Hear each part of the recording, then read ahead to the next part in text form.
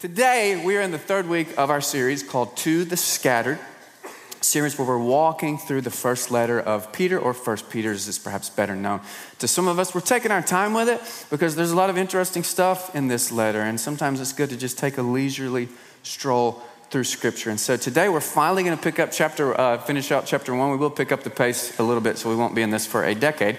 So if you have your Bibles, grab them. Would always encourage you to bring them if you can. We're going to read verses 13 through 25 in chapter 1. It'll also be up here on the screen for you, however, if you would like to read along on the screen. All right, 1 Peter 1, verses 13 through 25. I'll be reading from the New American Standard Translation. It says, "Therefore, prepare your minds for action. Keep sober in spirit. Fix your hope completely on the grace to be brought to you at the revelation of Jesus Christ. As obedient children, don't be conformed to the former lust which were yours in ignorance, but like the Holy One who called you, be holy yourselves also in all your behavior, because it's written, you shall be holy, for I am holy.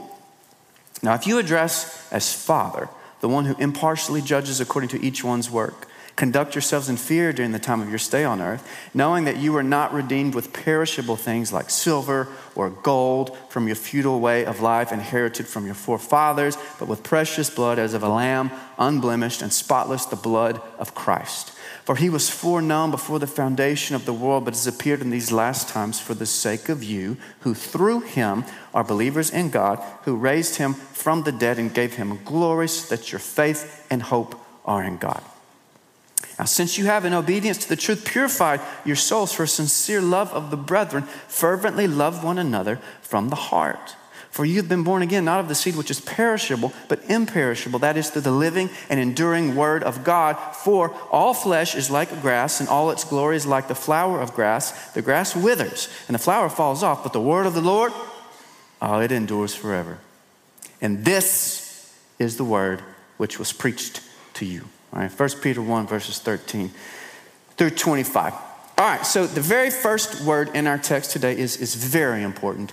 And if we don't pause to let it really, really sink in, then we will inevitably end up turning all the words that follow it into bad news instead of good news. And what could be more tragic than that? And this very first word in verse 13 that we need to let sink in is a very simple and unassuming word, wasn't it?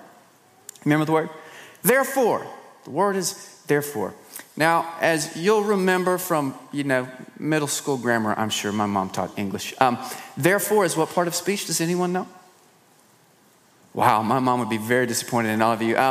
Therefore is an adverb. And it's an adverb. And in particular, it's an adverb that communicates a causal relationship. So therefore means A causes B, or because of A, therefore B, if you want to switch it around. And so, as you probably noticed on our first reading through these 12 verses that we just read, they have a lot of demands in them, don't they? Did you pick up on it? I counted 7 in 12 verses. We'll read through them again. Prepare your minds for action. Keep sober in spirit. Fix your hope completely. Don't be conformed. Be holy. Conduct yourselves in fear. Fervently love one another. Now, I don't know about you, but these strike me as some fairly demanding demands. Anyone else?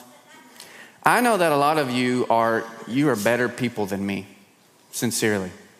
I'm not your pastor because I'm the best person here. This is just the role I've been given to play. A lot of you are better people than me, and so maybe these things don't sound that difficult to you, but they sound very demanding to me. Just take the last one, right? Verse 22. Fervently love one another.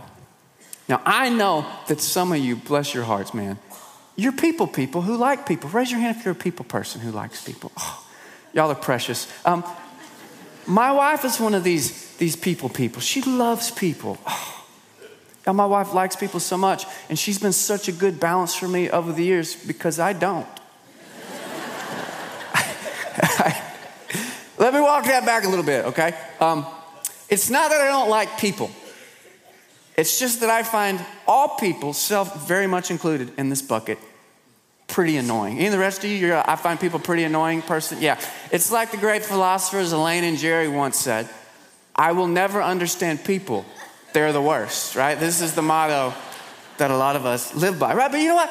Man, maybe you are a people person, bless your heart. So the demand to fervently love one another, that sounds great to you. But I bet one of those 7 demands doesn't sound so great to you. Or you know what? Maybe you're one of those just absolute moral Cub Scouts. I know there's a few of you ruined the curve for all the rest of us. And so you're like, no, you know what? All these demands are great, man. I love all of them. I'm for all of them. But Scripture contains a lot more than 7 commands. And sooner or later, right, this tower of commands in Scripture will begin to loom over you so high that it blocks out the sun and it exceeds your capacity for compliance. And it's right here when the pile of Scripture's commands is so high that it starts to look like really, really, really bad news for you and me, that the word therefore comes to the rescue.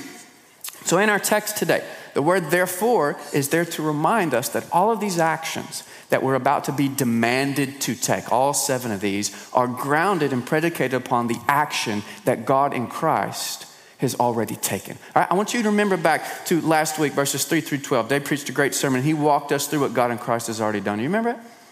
I will reiterate it. It says, by his great mercy, he's called us to be born again according to a living hope. He's given us an indestructible inheritance. He has protected us by his own eternal power. In fact, what God in Christ has done for us is so comprehensive that sometimes it's helpful to think about it the other way and to just ask yourself, what has God in Christ not done for us? And the answer is, of course, nothing. Because he's done everything. He's created us, died for us, forgiven us, redeemed us. Because when Jesus Christ hung on the cross, with his last words, he said, you remember in John's gospel, what did he say? It is finished. By God, Jesus meant it. He meant that there was nothing else that had to be done because in Christ, he had already done everything. And so it's only after reminding us that God in Christ has already done it all that Peter confronts us with this very demanding list of demands. And that's because Peter wants to make it clear that what he's teaching us here is, as our Lutheran brothers and sisters might say, it's gospel and it's not law. Okay? It's an important distinction because whereas law says, hey, if you'll do blank, then God will accept you. Gospel says, hey, because God has always already unconditionally accepted you, I want you to do blank. Make sense? Right? And we get ourselves, y'all, into so much trouble when we accidentally turn the gospel into law. And we do it so easily that we usually don't even realize that we've done it. And it's usually the most moral among us who do it. And the surest sign that you have made the really serious mistake of turning the good news of the gospel into law is that you begin taking yourself way, way too seriously. Now, against my best wishes, both of my boys love baseball. It's a very sore subject for me. I grew up a basketball boy, so I do not understand it. But here we are, above the ball field, 5 nights a week. And with the exception of not enjoying practicing in 129 degrees in late August, my boys love everything about baseball, man. They love the camaraderie, the teamwork, their buddies on the team, the pursuit of physical mastery. Little boys love to do that. The accessories, I had no idea how many accessories there were in baseball. Now, we have so many sleeves in our household, y'all. It is really quite embarrassing. My son had 6 necklaces on today. It was really embarrassing. And they love playing in like official baseball games. They do, they love it. But it's become really clear that the one thing that they enjoy more than competing in official baseball games is playing pickup baseball with a tennis ball in the cul-de-sac with their friends. 6:30 every Monday morning, that's what they're doing, right? And I want you to think back to your childhood and whatever it is that you love to do. And I'd be willing to bet it was the same thing for you too, right? And that you never felt more joyful, more at peace, more at home in the world than when you were playing something that you loved with your friends, with your buddies. And that's because there's something about play that strikes this really deep chord in every one of us, right? You can feel it being struck right now. And that's because to play at something is to do something important without taking it too seriously, because the stakes have been lowered. Great theologian Karl Barth, he pointed out that play is actually a very theological category because it keeps us from taking ourselves too seriously. Because here's the deal. If you take the gospel really seriously, which you should and you better, then you will find it very difficult to take yourself very seriously. It's kind of a one or the other sort of situation. Because if you take yourself really, really seriously, okay, and you're always getting all worked up about how things are or aren't going according to you, and how holy you are or aren't according to you, and how holy everybody else is or isn't according to you, how dire our situation is or isn't according to you, then that means that you're probably not taking the gospel seriously enough. Because the gospel proclaims that every last one of us is a sinner, is a stumbling, bumbling, fumbling, moral clown show. That's what you are, is an ethical delinquent, incapable of impressing the one judge to whom we are all accountable. And yet, even though this is categorically true of every single person who has ever lived, who has ever walked the face of planet Earth, God demonstrated his own love toward us in that while we were yet sinners, not once we got it together, while we were yet sinners, Jesus Christ died for us. And as he hung there on the cross with his dying breath, he said what again? It is finished. It's done. There's nothing else to do. All of which is to say that the gospel, y'all, it opens up this playful space for us wherein we are able to do some really important things, like live your life. What could be more important than that? But we're able to do so knowing that the stakes have been lowered because God has already done everything that has to be done. And so you can dress it up in the most pious rationalizations possible. And I have heard them all. I just want to be holy. I just want to be sanctified, whatever the case may be. But really self-serious people are typically guilty of taking themselves more seriously than they take the gospel. And that's a really big mistake because they're guilty of acting like their destiny is in fact de facto in their hands. And I hate to break it to you, but if your destiny is in fact in any way in your hands, you are in so much trouble. You can't wrap your brain around how much trouble you are in if your destiny is in any way in your hands. But thankfully, it's not. And so you know what that means? You not only have an opportunity, but you have a theological obligation to lighten up a little bit. Some of you in your little notepads, you write, lighten up, verse, question mark, right? Some of you lighten up a little bit.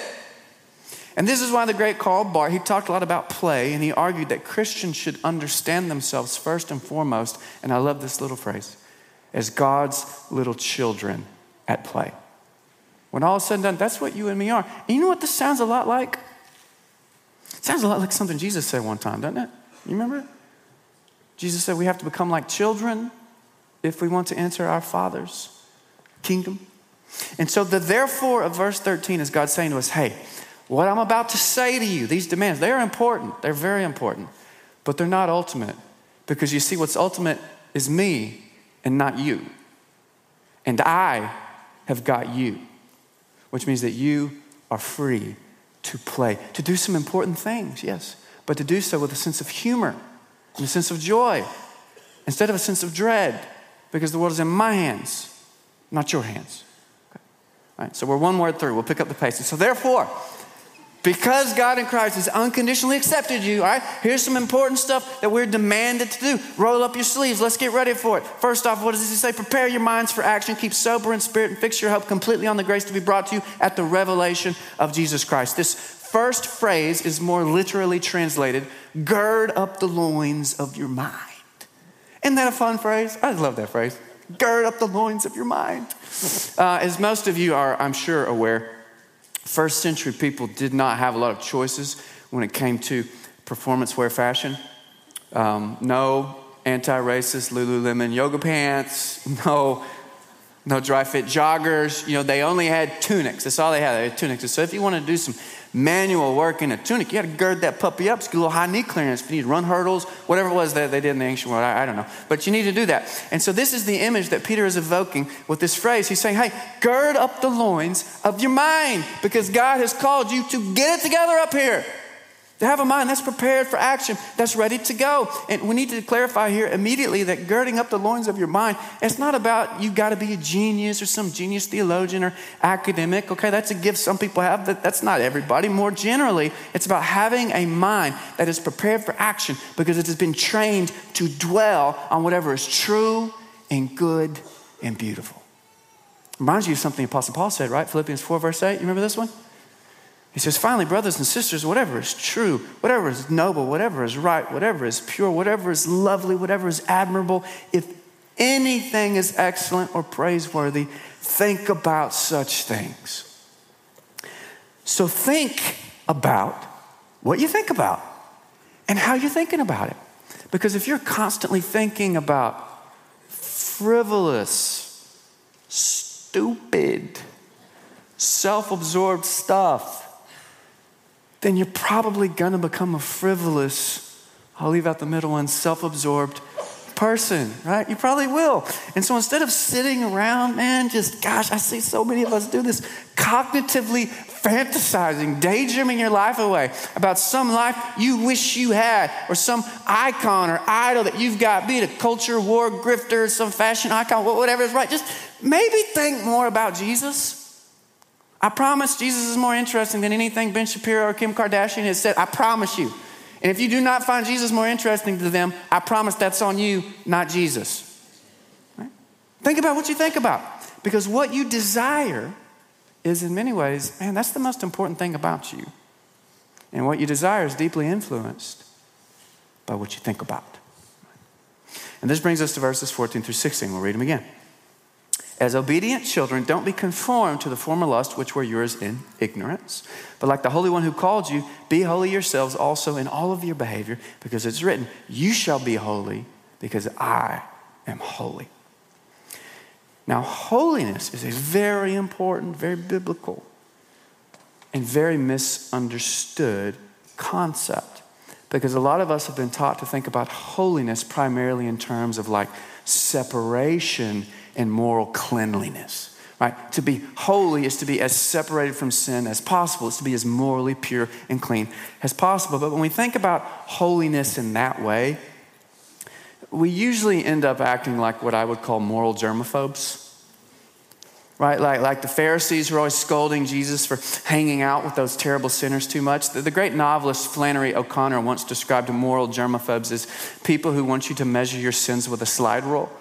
Now, I know like 6 people in here know what a slide rule is, and so that's for those of a certain age in the crowd. I always walk around going, oh, is this sin? This looks like it could be sin. Let's really be careful, make sure it's not sin. It looks like it's a little bit of sin here. But to think about holiness this way, it's to miss the heart of what holiness is really about. Because holiness, properly understood, it's not primarily about separation or moral cleanliness, but rather holiness is about devotion. Okay? Holiness is about devotion. Holiness is less about avoiding naughty things, and it's more about desiring the right things. Notice that in these verses we just read, let's go back to them. We are told to be holy instead of what? Instead of being conformed to the former lust which were yours in ignorance. So in other words, to be unholy is what? It's to have ignorant lust. It's to desire the wrong things. It's to have disordered desires. And so that means that holiness is what? Well, holiness is not primarily about not doing bad things and not having disordered desires, but rather holiness is about having properly ordered desires. It's about you being somebody who wants the right things. For example, holiness in marriage. And what could be more important than that? Holiness in marriage is not primarily about not flirting with other people, not looking at pornography, not cheating. Now, to be clear, all those things, pretty good idea to not do, right? But holiness is not primarily about any of those things. Rather, holiness in marriage is about being devoted to your spouse and thus committed to cultivating a healthy desire for your spouse. I know that a lot of us in here today struggle with pornography. The numbers are astonishing. I shared with you before that I struggled with it for such a long time in my life, from the time I was like 14 years old to 20. And in my experience, it's almost an impossible addiction to break so long as you think about pornography as a kind of bad thing that I probably shouldn't do. But rather, pornography's grip on you is broken when you realize that it ruins your capacity for devotion.